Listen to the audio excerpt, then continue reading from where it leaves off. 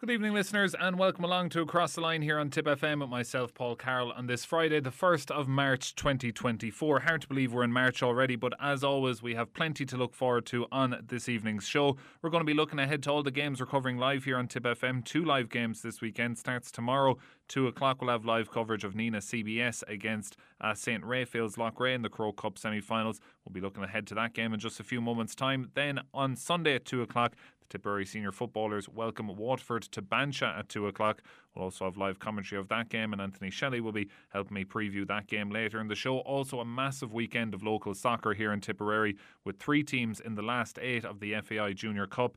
We're going to be looking ahead to those quarter-final ties with Barry Ryan later in the show. And then the Sporting Edge this week features Ken McDonald. He's a world indoor rowing champion living in Moneygall, so we hear his story. And of course, Barry Drake rounds off the show with his weekly greyhound racing update. So all that and more over the course of the next hour. So let's get started by looking ahead to tomorrow's game. I mentioned it's live here on Tip FM. Nenagh CBS against St. Raphaels Loughrea. It's live on Tip FM tomorrow with thanks to the Abbey Court Hotel in Nenagh. And join me now to look ahead to that game from the Tipperary Star. It's Enda Treacy. Enda, you're very welcome to the show.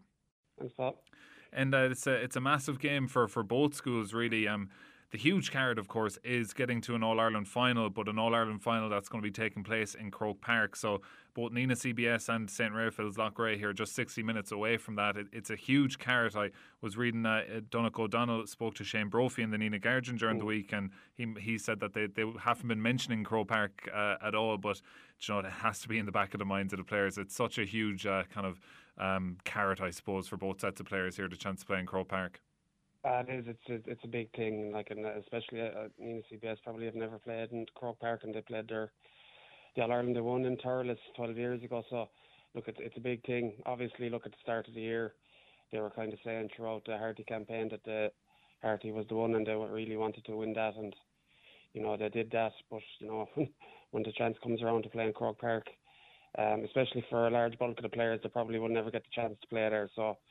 It's a huge thing, and they won't want to leave it behind them, that's for sure. Yeah, and it's not going to be easy. It's on in Tulla at 2 o'clock on Saturday. And looking at this Loughrea team, they beat Presentation Athenry in the Connacht final, but that was back on February the 4th, and they haven't had a competitive game since then. They won that game 14 points to 12, and listeners will know the name of Aaron Nyland, and he was on the Athenry team, so Loughrea beat them by 2 points. But I suppose that time off for Loughrea probably won't have done them as well, because Nenagh had that game against Kilkenny CBS back on February 17th, and they won that well for a finish in the quarter-final, and that allowed them to kind of come down off the high of winning the Harty Cup final. So interesting to see kind of how Nenagh are cooked and how Loughrea are cooked coming into this game. Yeah, it's interesting, right? I was kind of saying that in my preview piece this week, that you know that game probably was a blessing in disguise. Obviously, they rotate. Which champion goes into a quarter-final every year, and Nenagh pulled the short straw this year, but it probably brought them down nicely. 40-45 minutes, they weren't at the races fully, and they eventually pulled away at the end, and it kind of probably shook off any cobwebs after the Harty Cup, and it probably has them in a good place now, and they've plenty to work on after that game. So obviously it's not a quick turnaround for Nenagh. In fairness, they've had a bit of a break, but they'll be hoping that a couple of niggles that they picked up in that game are after subsiding a bit. Darren McCarthy went off with a bit of a niggle, and I think Jack Mulcahy went off with a bit of a hamstring injury. So look, they've a tried and tested formula, and they're getting good impact off the bench. So they'll be confident going into it against the Raphaels team that won a Connacht final, and be full of confidence themselves. Obviously, beaten Athenry, and they had lost Athenry in the previous year's final, and I believe Athenry bet them in the group fairly well earlier in the competition. So they're probably two teams in a similar position, in that they were probably underdogs for provincial finals and got the job done, and now they're in bonus territory. So it probably has the makings of a good game if the weather plays ball a bit. Yeah, and Loughrea have 4 players who played in the All-Ireland minor final against Clare last year, and that's not including Oscar O'Gorman, who came back from an ACL injury for the Connacht final, their centre-back, and I believe he got man of the match in that semi-final, or in that Connacht final, I should say. So they're a strong team. They also have quite a number of players, I think 5 players that played against Tipperary in the 2022 minor semi-final inside in the Gaelic grounds, where Tipperary went on to win the minor that year. So they're they're a fairly well experienced and well kind of a established team in terms of inter-county stars. So it's going to be a tough task here, but as we mentioned, it's just such a big carrot for both teams. But what's your kind of feeling going in here to Tulla on Saturday? Are you kind of optimistic being a past pupil, or what's your kind of feeling? Yeah, I would be optimistic, all right. I just feel that they're a team that's well settled and they know what they're about and they know how to go about their business. Obviously, look, Dara is going to be fit, and even the last day he was kind of a bit undercooked himself, kind of epitomised the performance of the team on the day. Missed a few frees that he would have expected to get, 3 or 4 frees in the first half, and eventually Owen Dutton had to go onto them and he settled down well. I think there's way more in Nenagh, and I think that performance against Kilkenny was the perfect stick to beat them with going into this game. But as you say, look, Loughrea, they've got plenty of talent on their side. Obviously, that Oscar O'Gorman lad, he was missing for the game against Athenry in the group stages, and probably told, and I think he scored 3 points from the half-back line in that Connacht final, so he's a great player to have back. And look, the club's feeding that school. There's always going to be a dearth of talent there. So overall, though, I think Nenagh are in a good spot. They've the experience of going to Clare and getting a big result in a big game, so you'd be hoping that they can repeat the feat, and if they could get to Croke Park, it'd be a savage achievement for the school. Yeah, fingers crossed. So 2 o'clock throw-in time in Tulla. Myself and Philip Hickey are back on commentary duty for the game, and our coverage on Tip FM is with thanks to the Abbey Court Hotel here in Nenagh. And of course, if you want to read more from Enda's preview, it's on the backstage of the Tipperary Star this week. Enda, thanks for joining us on Across the Line. Thanks, Paul. Moving on so to Sunday now, and the Tipperary senior footballers are aiming for a win in the National Football League. They welcome Waterford to Bansha. The game, of course, not being played in Semple Stadium this week. Instead, it's on in Bansha at 2 o'clock on Sunday. We'll have live commentary here on Tip FM with thanks to Casey Tiles and Wooden Floors in Care. And joining me on commentary duty on Sunday and joining me now to look ahead to the game is football analyst Anthony Shelly. Anthony, you're welcome back to the show. Hi, Paul.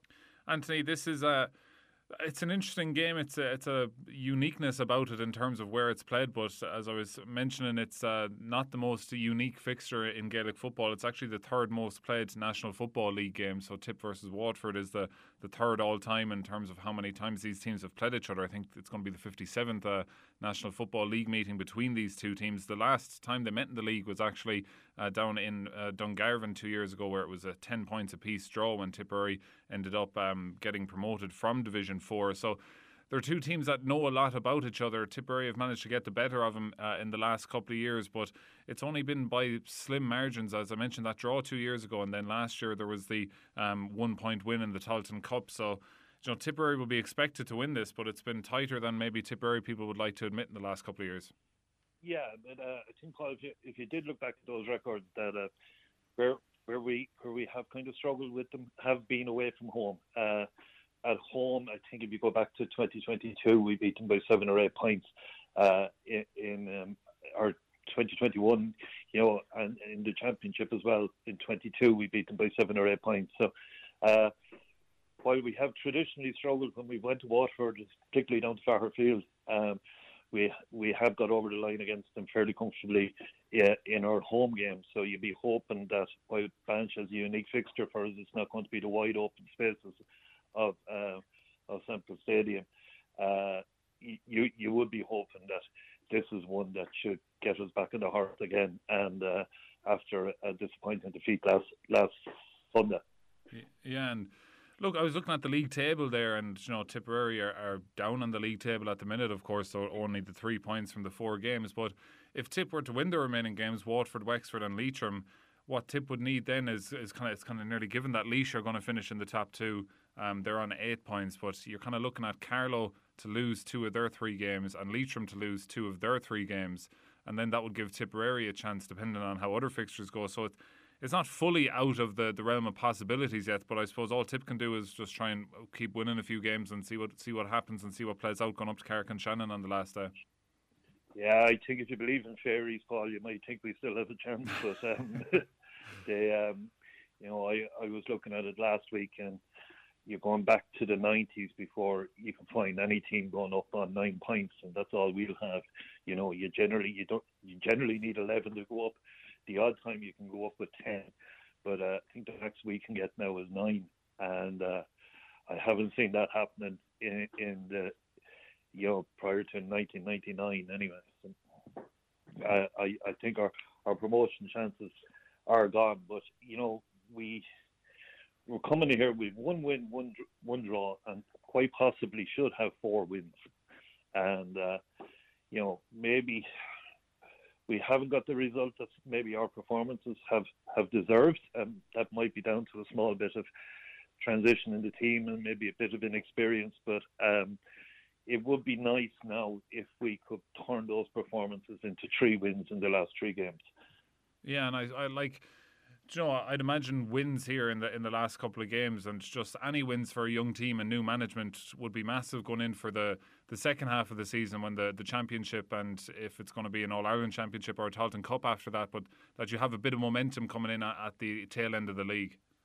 Yeah, exactly. That's exactly what this young team needs. And also, Paul, this is an opportunity. I think we've been very, very dependent on Sean O'Connor and maybe to a lesser extent Jack Kennedy to get our scores. Like the last day against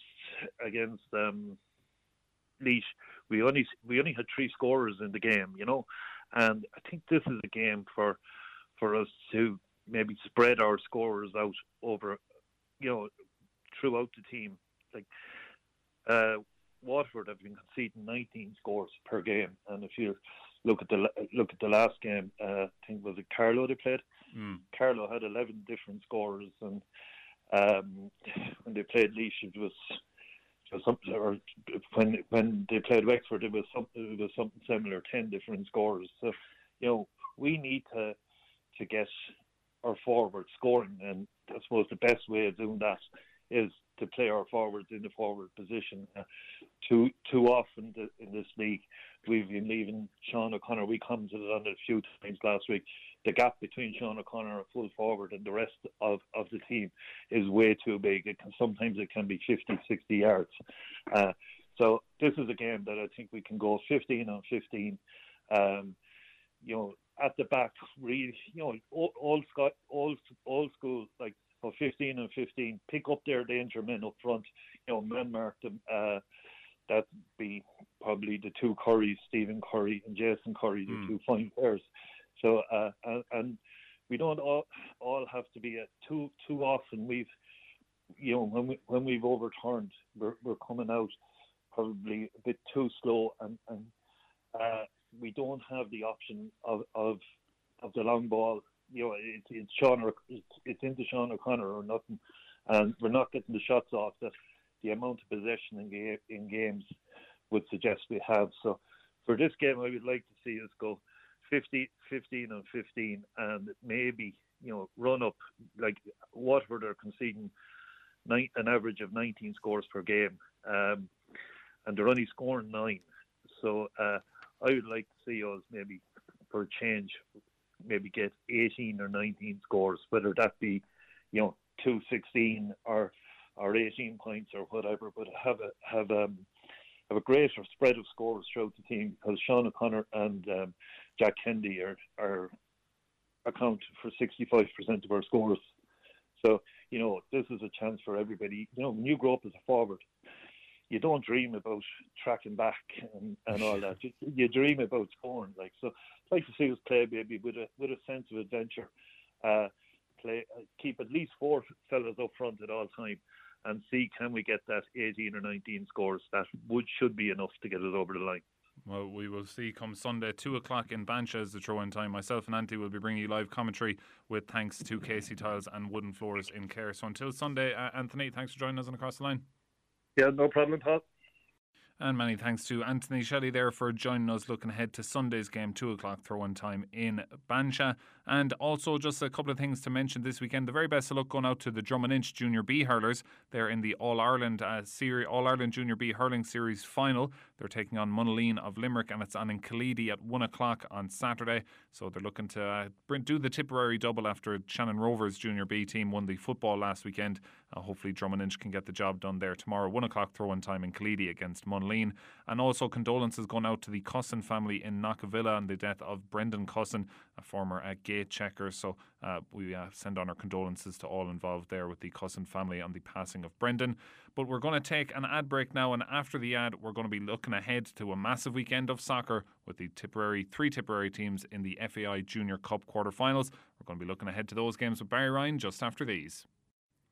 And you're very welcome back to part 2 of Across the Line here on Tip FM with myself, Paul Carroll, on this Friday, the 1st of March 2024. Now, before we look ahead to the weekend's soccer action, of which there is many huge games involving Tipperary teams, just a couple of other things to look forward to this weekend. We'll start with athletics, because earlier today, Charlene Maudsley ran a very dramatic heat in the women's 400 metres over in Glasgow at the World Indoor Athletics Championships. Her and 2 other athletes finished in second place, and in a three-way dead heat. So they both finished, all 3 of them finished at 52.23 seconds. Fortunately, that was enough to qualify for tonight's semi-finals of the women's 400 metres. So that's going to be getting underway at about 10 to 9. So the very best of luck to Charlene Maudsley there of Newport Athletic Club, representing Tipperary, Newport and Ireland very well, as she tends to do in her brilliant career so far. So we wish her the very best of luck this evening. Also this weekend we have the Tipperary Junior Camogie team. They take on Galway. That's on Saturday at 2 o'clock in the County Camogie grounds. That's in Division 2B of the league. Also the Tipperary Minor Camogie team. They start their All-Ireland Minor A Championship on Sunday at 2 o'clock. They are at home to Kilkenny in the County Camogie grounds in the Rag. Tip Ladies footballers are also in action. They take on Westmeath in Mullingar, 2 o'clock throw-in time on Sunday for that game in the National League as well. And also the AIL returns this weekend. So we'll have Nina Ormond, Cashel and Clonmel all in action, all on Saturday at 2:30. Cashel are away to Ballymena, Nina Ormond are at home to Old Crescent, and Clonmel in Division 2C are at home to Clogher Valley. So a very busy weekend of action there as well. So now I did mention there's 3 massive games in the FAI Junior Cup involving Tipperary teams down to the last 8, and we've 3 Tipperary teams in the quarterfinals, all taking place this Sunday. To talk through those games, I'm joined on the line by soccer analyst Barry Ryan. Barry, you're very welcome back to the show. Hi, Paul. Barry, we've it's a massive weekend for junior soccer in Ireland with the quarterfinals of the FAI Junior Cup, but massive weekend for Tipperary soccer because 3 Tipperary teams are in the last 8 of the competition. Clonmel Celtic at home to Cockhill Celtic of Donegal, then Peak Villa are away to Gorey Rangers in Wexford, and St Michael's are away to Villa FC in Waterford. All these games on Sunday. We'll start with the game that's up first, the only game that's on in Tipperary. Clonmel Celtic hosting the favourites for the tournament, Cockhill Celtic, at 1 o'clock on Sunday in the Bypass. Massive weekend for the club in Clonmel, but a massive opportunity here as well, albeit they've drawn the cup favourites here in Cockhill Celtic. Yeah, look, I suppose the first thing when you're going into the draw, you want to secure a home tie, and Celtic have managed to do that at the Bypass. But look, I suppose Cockhill Celtic are the favourites for the tournament. They were an intermediate side last year, competing in the intermediate senior cup in Ulster, but that division actually folded. So by default, they ended up back in junior football, which a lot of people straight away felt then, are they a level above this? And so far in the cup, that's proved to be the case. No one's managed to take them down.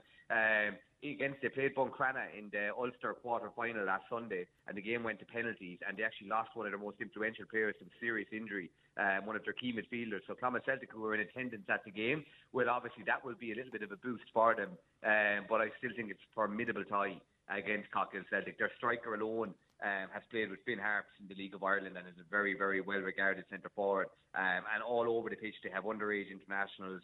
They have guys who played at League of Ireland. I think it'll be a really, really difficult game for Clonmel Celtic. Yeah, and even the fact that they might be a bit happy with the fact that Cockhill had to go to penalties last week as well. So, it's a long old trip down from Donegal down to South Tipperary as well. So, Clonmel might feel that there's something there for them given those factors as well.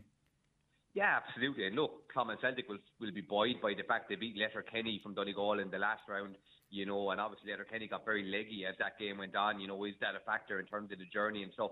Letterkenny did come the night before, and so will Cockhill, but it's still a long journey. You're not sleeping in your own bed. You're up early in the morning. It's a different routine. And Clonmel Celtic will feed off every one of those things. They'll have a really, really strong support over in the Bypass. They look to create an atmosphere. They're really making a tough away day for Cockhill.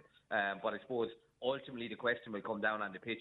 Will Clonmel Celtic be able to deal with the threat from set plays from Cockhill? They're a big, physical, strong side. And look, it's a fascinating tie. My gut feeling tells me Clonmel Celtic will have it all to do, though. I just feel Cockhill Celtic are really, really strong side, and there's nothing intimidating about the bypass in relation. It's a beautiful pitch for playing football. It's an excellent pitch. It's an excellent facility they have over there as well. So I think they'll have a really, really tough game in their hands.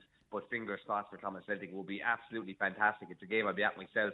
And it will be absolutely fantastic if they could turn Cockhill over. So that's 1 o'clock on Sunday. 2 o'clock then in Wexford. Gorey Rangers are hosting Peak Villa from Thurles. This is at 2 o'clock. So this is a big chance here for Peak Villa, because if they were to win this, they'll have a home semi-final tie.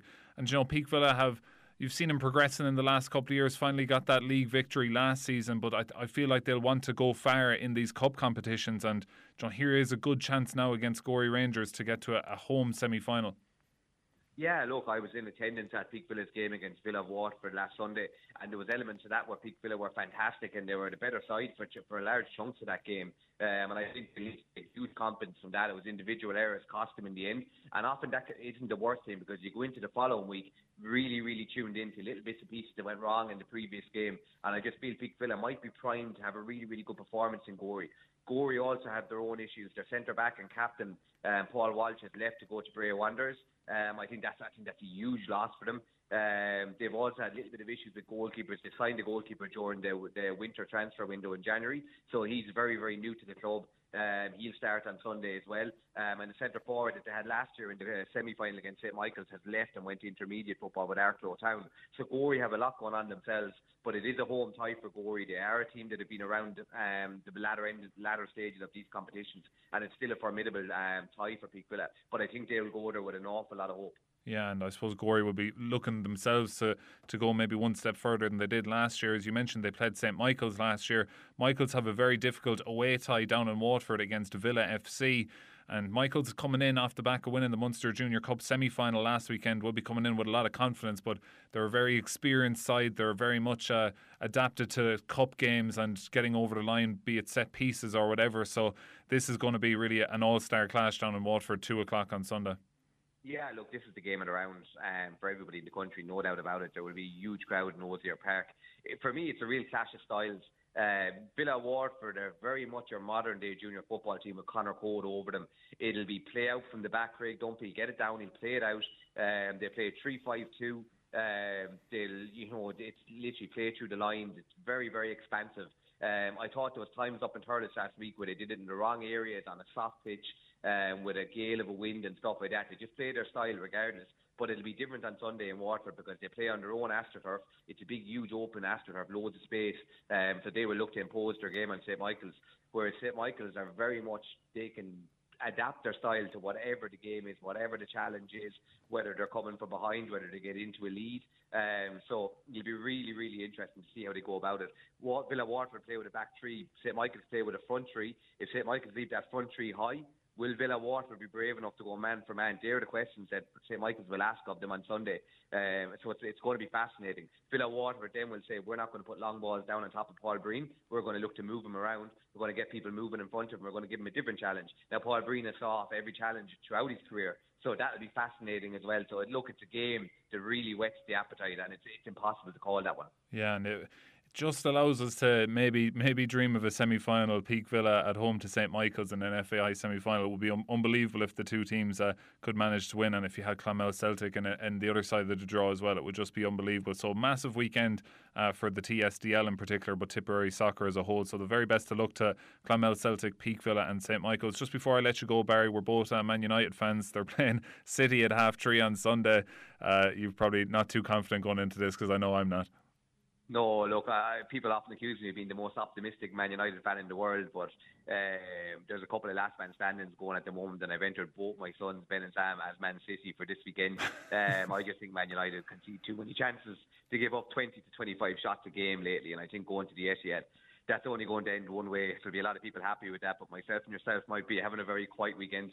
No, 2-1 McTominay, 2 late goals. Right, thanks for that, Barry. And I'm sure you'll be catching up at Ronan on Monday evening, looking back on those massive FAI Junior Cup quarterfinals. Thanks a million, Paul. And always great talking soccer with Barry Ryan. Now, just before we go for our second ad break, just commiserations to Dylan Slevin, who is over in Minehead. The Berskane man was competing in the UK Open in the darts. He went out in the third round, won his first, came into the tournament in the second round, beat Aaron Monk 6-4, averaging about 94. And then in the third round, he was drawn against Luke Woodhouse, the world number 38. And again, Dylan had a brilliant performance, averaged over 100 for large parts of it, but was beaten 6-4. Missed a double topsy on a 110 finish to save the match when it was 5-4, but was beaten 6-4 there by Luke Woodhouse. But commiserations going out to Dylan Slevin there. But as I said, we are going to take a second ad break, and we will be looking ahead to the weekend's greyhound racing, and we'll also be hearing from a world indoor rowing champion Ken McDonald after these. And you're very welcome back to the third and final part of Across the Line here on Tip FM with myself, Paul Carroll, on this Friday, the 1st of March 2024. Now, each week we speak to a different Tipperary sporting person about their journey through their sport in the feature called The Sporting Edge. And this week I spoke to Ken McDonald. He's a resident of Moneygall, but a native of Limerick, but a resident of Moneygall. But he won 2 gold medals last weekend at the World Indoor Rowing Championships. So I spoke to Ken this week about his journey through the sport of indoor rowing. The Sporting Edge on Tip FM. Funded by Commission na Man with the television licence fee. Tipperary's Tip FM. So joining me now is a man who's a world indoor rowing champion. It is Ken McDonald. Ken, great to have you on. Thanks a million, Paul. Great to be on. Yeah, Ken, it's world indoor rowing. You've won 2 world championships in recently. So it's indoor rowing. So it's on the machines. Tell us a bit about how you kind of got started into the sport. Well, I started a long time ago when I was 14. I was approached by a friend from school and asked to join Shannon Rowing Club in Limerick. So I went down at the age of 14 and started trying to perfect my skill at rowing. I was failed at every other sport, so I went down and gave the rowing a go, and loved it from day one. Just enjoyed the physicality of it and the challenge, trying to perfect the skill of rowing. So initially, my sport is actually on the water, in 8s, 4s, doubles, singles, single sculls, and then the rowing on the rowing machine is, I suppose, goes hand in hand with the strength conditioning side of it, in the gym, and there's outside the water training, and water, racing on the water. We also race on the Concept 2 rowing machine, which is the sort of standard machine you'd see in every gym in the country, and the sports complex or school, and that'll be the sort of standard machine for testing. Yeah. The likes of our Olympic athletes and our world championship athletes.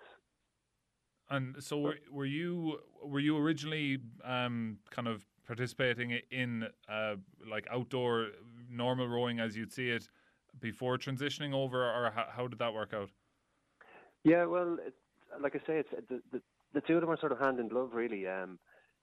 If the weather is unrowable, we'd come into the gym and we'd go onto the rowing machine, and we'd do our training on the rowing machine. We'd test on the rowing machine. So, during the winter in particular, if conditions are really bad, or before work when it's dark, you can't get out on the water.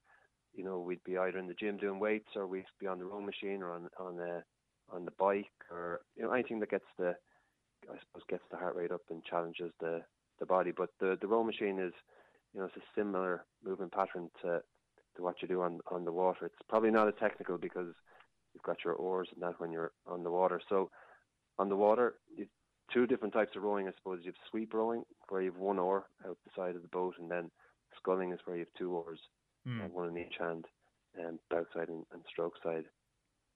So, yeah, competition has been ongoing for years, indoor rowing. It's definitely exploded in Ireland over the last number of years with Joe Cantlin from RowFit taking over the mantle of running the indoor rowing championships in January every year, and that's a massive that's a massive event held in the University of Limerick in January, and there's huge crowds, and it's comparable to the World Championships in the standard that Joe has set. There's over 100 row machines connected to computers and large screens, and a huge turnout of athletes from all over the country, and athletes even come in from abroad to race in the Irish Indoor Rowing Championships. And so you started when you said about 14, 15. When did you first kind of start competing then? Well, on the concept too, I suppose I started competing maybe 18 or 19, a few races here and there, but mainly on the water. I suppose my first success, I started rowing with Shannon Rowing Club in Limerick. They're on the bridge, Sarsfield Bridge. It's a fantastic building in Limerick City there, and I joined the Guards in 96 I joined the Guards, and I won my first intermediate Irish championship in 97 with the Garda Boat Club, and then in 2000 I won my first senior championship with the Guards, and that was the first time in 14 years the Guards had won it. They haven't unfortunately won it since. So then after the 2000 championship, I realised that I wasn't too far off the international Irish lightweight setup. So yeah. I had pulled the time on the row machine for a 2K, which was 6:27, and if I could pull 6:24, I'd make inroads to the Irish national team. So with a little bit more training, I made that time and was invited to row with the national team, which I did from 2003 to 2006 on the water, and I was successful in that.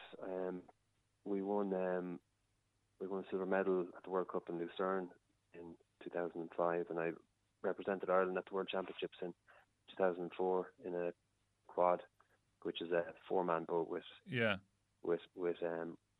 2 oars each. So that's sculling. And in the meantime, then because I had to make lightweight, I finished up rowing with the Guards, and I went down to a club in Bridge in Dublin called Commercial, and paired off with a partner there. And I was fortunate enough then to make it into the senior crew there, and we won the senior race in 2004 and 2005, and we also won the senior quad in 2004. And I came back down to Limerick then in 2005, back to my own club, Shannon Rowing Club, and met one of my crewmates, Brian Collins, and we sort of made a pledge that we'd try and win the senior race, which is the sort of blue ribbon event of Irish rowing, and we try and win that with Shannon Rowing Club. So in 2007, after failing unfortunately in 2006 because we crashed our boat just before the start of the race in 2006, but in 2007 we rowed a composite with a rival crew, actually, a rival club, St Michael's Rowing Club from Limerick also, and we won the 8th that year. So it was the first time in 80 years that a Limerick crew had won the Senior 8 championship. And all the time then I was training on the row machine, and I won a few Irish indoor national championships during that period of time. But it wasn't really until, I suppose, 2014 I went to Boston and raced at the World Championships in Boston, and won the gold medal over there at the indoors. And by doing that, then I came back to Ireland, and there was a lad from Dublin who was the Irish national indoor rowing champion, and he had the Irish record. So we raced off. He had won the World Championships in 2013, and 2014 we went head to head, and we raced against each other in Limerick. And I was fortunate enough to come out the side that that I won and set a new Irish record at the time. And So yeah, success was. I put in the training. I was training 3 times a day. Wow. When I was rowing with the national team, and then generally I'd be rowing twice a day. So I'd train before work, I'd train at lunchtime, and then I'd maybe train in the evening. So I was doing a lot of training, and you're trying to make weight as well, because I row lightweight. So to row lightweight on the water, you have to be 70 kilos, but to row lightweight on the Concept 2 row machine, you have to be 75 kilos or under. And so that's always another little stressor, coming into competition, that you're trying to make weight, maybe, gradually over maybe 5 weeks coming into an event. So usually I'd walk around at around 77, 78 kilos, but to get down that last few kilos can be, a bit of a struggle. You definitely have to be disciplined to get down, because in rowing, we're weighed 2 hours before we race. So you don't have the opportunity to, like a boxer, maybe the day before, to try and rehydrate and put the weight back on. So you have to be sensible about your approach to, to dropping that weight. So that's always an added stressor, I suppose, coming into an event. Like looking at yourself, we mentioned there you got the gold medals in the indoors in Prague. How recently was that, and kind of what's your plans going forward then? So that was just at the weekend. I flew over to Prague on the Thursday. I raced in the 2,000 meter World Championship event on the Friday, and then again on the Saturday I raced in the 500 meters. So it's I suppose the stress and just my nerves, like your nerves are actually, because I don't know if you've ever done any rowing or attempted to sit on a rowing machine or go as hard as you can for 2,000 meters. It's like that is the standard Olympic distance, and it is horrendous. It's really, really tough. And then the 500 meters is tough. It'd be comparable to the 400 meter track, where your body is just flat out, like flat out sprint. Lactic. Yeah, fat. Particularly in the last 100 meters, because with 30 meters to go in the 500 meter final, I was still within world record pace, but I just couldn't keep the. We refer to it as the splits or the speed that I was having, and I just couldn't keep it down. It's like trying to do a bench press, and you just can't get the bar up. It was my mind was trying to problem solve as to which part of my body I could exert more effort to try and keep it down so I could break the record. But look, I'll come back. I will break it. I'll come back again and I'll break it.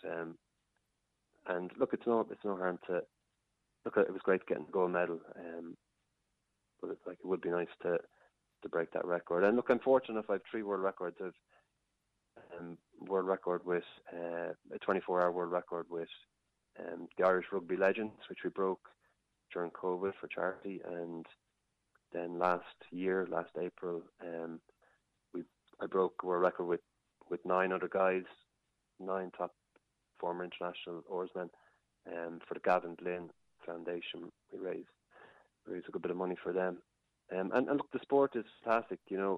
I was involved with Share a Dream. I was on Tip FM actually talking about this before, where I carried a rowing machine up Carrantoul. Wow. And rowed 10,000 metres at the top for Share a Dream in Limerick. Going forward for yourself, you mentioned kind of the breaking the world record is your goal. So how longer do you think you're going to be doing this? Well, look, I suppose I haven't really put a time scale or time frame on it. I'm going to actually get back into a boat with my club in Limerick, and I'm going to row with the senior crew in an 8 and try and give the national championships a go in July. So in the meantime, I'm going to train away, and I'll probably maybe in a month or 2 months I'll give the 500 meters record a go, and see how that goes. I was lucky enough. I broke the Irish record in the 2K on Friday at the World World Championship. So that was a nice little bonus, I suppose. And the Europeans were actually run consecutively. So for half the work, I got twice the reward. I got a good time to show up on form. 2 European gold medals as well, which was nice. So I was nearly stopped coming through security in the airport. I was like B.A. Baracus with all the gold hanging off me. Yeah, well, it's a brilliant story, and we'll be keeping an eye out over the coming months for a Moneygall resident breaking another world record. So Ken, thanks a million for joining us here on Across the Line, and the very best of luck going forward. My pleasure. Great, thanks very much. The Sporting Edge on Tip FM, funded by Commission Naman, with the television licence fee. Tipperary's Tip FM. Interesting chat there with Ken McDonald as he came home there from Prague with 2 gold medals at the World Indoor Rowing Championships. Actually more, as he mentioned, it doubled up as the European Indoor Rowing Championships as well. So he came home with a big haul from Prague last weekend and brought it back to Moneygall. But now, as always, on a Friday evening, it's time to talk dogs with Barry Drake. Tip FM's Greyhound Update in association with Greyhound Racing Ireland, because this runs deep.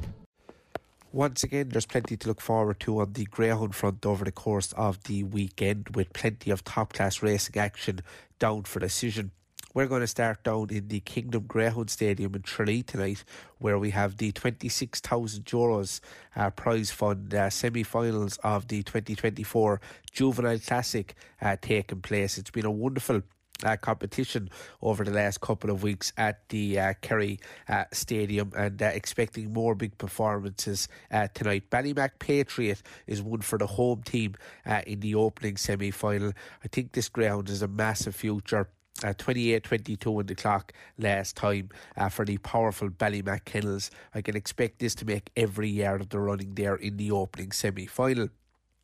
Moving on to the second semi-final, Coola Vaniato is the big Tipperary hope here, trained in Kappa White by Pat Buckley, I should say.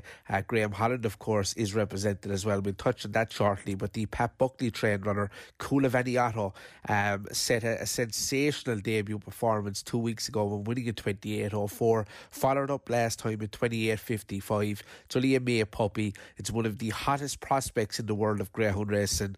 And despite a tough-looking draw in trap number 5, with any luck in running, I think Coola Vaniato will prove tough to beat. As I said, of course, Graham Holland, the Golden Base trainer, is well represented in the competition. His best hope may come in the opening semi-final there with Baby Bacco, who looks sure to go well in that one. But as I said, Ballymac Patriot certainly will take the world of beating in that opening semi-final. Back to the local action in Clonmel tonight, of course. Good card down for decision in Clonmel tonight, it has to be said. Getting under the way there at 7:30, and I'm going to look ahead to race number 9, which is the Clonmel Track Members A2 550 Stakes semi-final. Trap number 1, Daring Bowie, looks to have strong claims here from the inside of the track. What a wonderful servant it's been for Stephanie Maguire, Peter Woods, the owners, of course, and trained by Michael Meade. 22 times a winner. I think that one can go very well there from the inside of the track. The other one with a chance is Glavin Best, who's been running consistently well in recent times for Michael O'Sullivan, who'll be making the short trip up from Youghal. So that's the racing in Clonmel there tonight. And turning our attentions to Thurles, of course. What a night in Thurles last Saturday night, with a massive crowd in attendance. And it was all about Sing Along Dolly in the feature race, of course, winning for trainer Pat Buckley. Massive crowd, of course, came out to support Tipperary GA there last Saturday night in Thurles, which was absolutely fantastic to see. A couple of good finals down for decision tomorrow night, of course. 7:35 start. Let's start with the Paz Bear Upper Church A5 525 final with €1,600 to the lucky winner. Gold Mind Oscar should go well from trap number 1 for trainer Richard Purcell, and owned by Francis Tobin and Martin Costigan. A 29-second winner last time. That was a career best winning performance, and going on that should go very close. Of course, Kearney's Gold Mine is also representing the same connections, of course. The Litter Brothers here, 28.92 on the clock last time. Both are expected to battle it out there. And I'm just going to give us a narrow vote to trap number 4, Carney's Gold Mine. But as I said, really is a great final there. 2 races later, in race number 7, we have the Didi Mackey Memorial A 3525 final with €2,000 to the winner. This is another great competition, of course, over the last couple of weeks. Bull Run Buggy clocked 28.99 when winning last time for James Quinlan and Thurles. That was a massive performance, and that certainly has strong claims. The same can be said about Knockrow Ash for Sean Lloyd in County Tipperary. 29.23 last time, 4 wins from 6 career outings. Both of them look set to battle it out there in that feature final. So as I said, a really good night of racing down for decision once again in Thurles on Saturday night, and I know they're expecting another big crowd. Back to Clonmel on Sunday night, of course.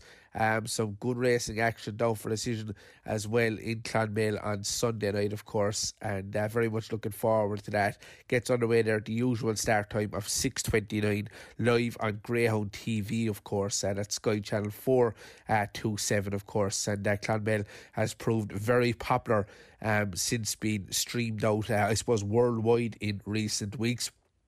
And some really good racing to look forward to there on Sunday night. In terms of predicting a winner, it looks fiercely competitive in truth, but Bogcross Rapido has very good claims there in race number 9. Should go very well, and expecting a big performance in that. I'll certainly be keeping a close eye on that in Clonmel on Sunday night. Big racing as well down for decision, of course, in Curraheen Park in Cork on Saturday night, where we have the €5,000 to the winner time Greyhound Nutrition Cork Cup final. Golden Base trainer Graham Holland is represented with 2. Faye Point Susie could be the best of his in that race. So that's it for me this week. Look forward to catching up again next week.